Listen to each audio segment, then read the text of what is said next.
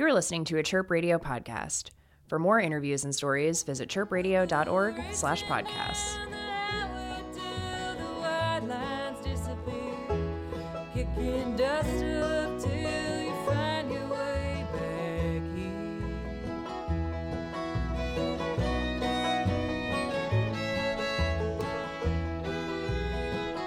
You're like the desert wind, warm and gentle till the breezes shift. Then you're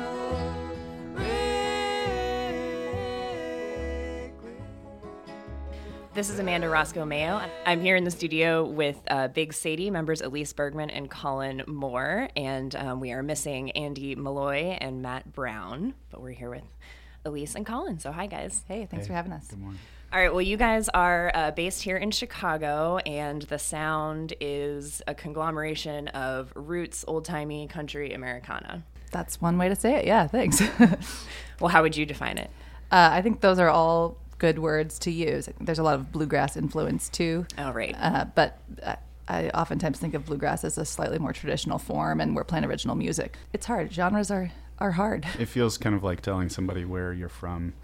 If if someone is from Texas, you might say, I'm from Chicago. And then if you're talking to someone from Chicago, you might say, I live in wherever, a neighborhood or something. You get somebody pretty close by saying bluegrass or early country. That gives them the general idea. Oh, just south of Logan Square. You get more specific. So you guys are a couple, right? You're married? Correct. Yep. Is that difficult, or is it just comfortable and natural to be in collaboration artistically together? Oh, it's great. No discomfort. We've been together for a long time and been playing music together for a long time. So it all feels pretty natural. We have a good partnership, or I think people ask that question a lot, or we'll ask Matt and Andy what it's like to be in a band with a married couple. And I think they both would say, it doesn't really feel any different, or our partnership is sort of based on collaboration in a lot of ways. And Elise and I both grew up in very musical families, so it feels very normal to sit around and sing with the ones you love. Elise, I can't imagine there are a lot of bands or groups that have a lead woman on an upright bass. So what is it like to command the stage with something as large as a person next to you, essentially? It's good. It's a little bit of a security blanket. I grew up playing guitar. I haven't played guitar in a long time, but recently performed just playing guitar for the first time in about 8 years. And it's a completely different feeling on stage. I definitely feel way more exposed, and so I think the bass does have this commanding feel, but it also is something that you can kind of hide behind.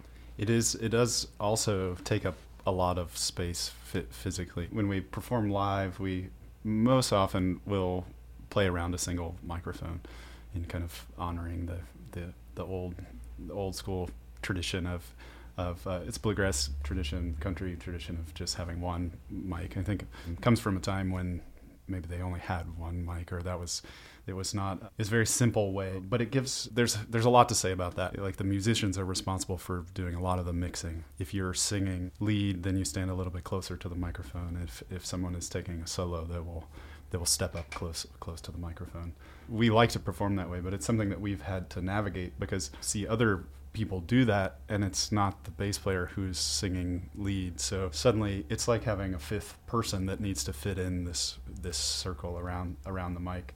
Yeah, but it's fun. It's kind of ends up being like a dance around the microphone. Please don't leave me before morning. I do think it's more than I can stand. At least wait for the sun to come up. That's one more day I'll be your man. Well, this genre of music is kind of like folk in that it's rooted in a history of storytelling and narratives that don't necessarily belong to any one songwriter, but can be adapted by anyone performing them. So how much of your music is based on contemporary or real life experience, and how much of it pulls from this historical writing style?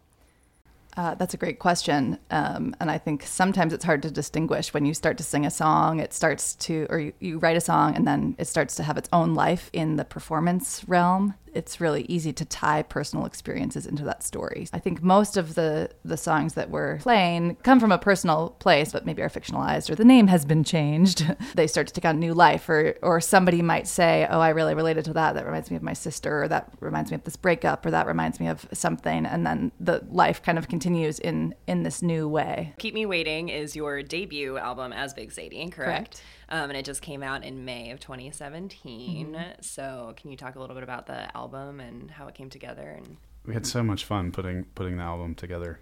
We've been talking about recording for some time, and Andy and Matt joined us, and a few new songs came out, and it started feeling really pretty tight. A couple people recommended Alex Hall to us, and we felt very, very lucky to have met him and worked with him. But the whole process really was enjoyable. Something it's pretty new. Matt has done quite a bit of recording, but pretty new to the rest of us. And I guess part of the one fear is to try to record something and then you kind of lose some of the energy. We wanted that not to happen, and I think we did a good job not letting that happen.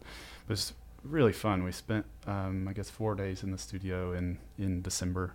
It was just great. We got to hang out and play music all day. It was great. And so Alex was really, really excellent to work with. He's a really nice combination of serious but not overly. did you guys each have your own mic? We did, but that's something that I think was a challenge that we were facing going into it, or times that we've recorded before, where we're so used to hearing ourselves really close, or we're not using a monitor on stage, we're just hearing each other in this proximity. And so how do you recreate that sound, or bring the energy of a live show into the recording studio? As Colin mentioned, the fear is that it will fall flat, or you sort of lose some of the energy, or the sound starts to change and then you feel a little out of control of what you're putting out there. Alex was, I think, recommended because we wanted to have the acoustic instruments sound like acoustic instruments. We wanted to have the feeling of being around that single mic. He set it up, he called it a tree. He built a tree of microphones. So we were still standing really similarly to how we do on stage, pretty close to each other, kind of curved in a way that we can face each other. He had individual mics, and he has this great collection of vintage microphones and ribbon mics that really were capturing the sound in this kind of old-timey way, but in this really natural live way. And then that's how we recorded the album, was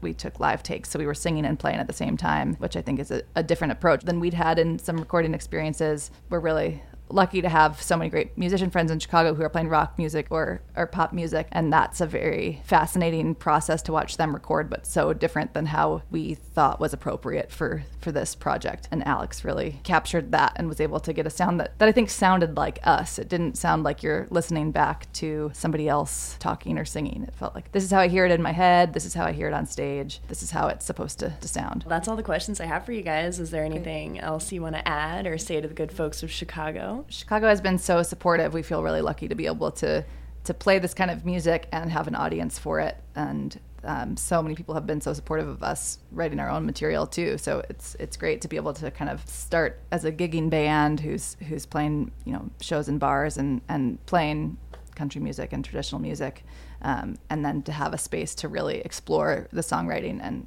I can't imagine a better city to be in. And I think sometimes people hear, wait, a country band or a bluegrass band from Chicago? There's so much history about American music that comes from here. We couldn't be in a better place for what the band is doing right now. Yeah, thanks so much. Thanks for having us. Thank you guys for joining me. This has been Amanda Roscoe Mayo with Big Sadie in the Chirp Studios. Please don't call me tonight. Don't come and find me at the bar. Don't send no more of those looks in my direction. Please don't call me tonight. Left me like a man, burned me like a fire, played me for a fool. Loved you like a man, loved you like a fire, loved you like a fool. If you liked what you heard, you can subscribe wherever you get your podcasts. Chirp Radio. Hear what's next.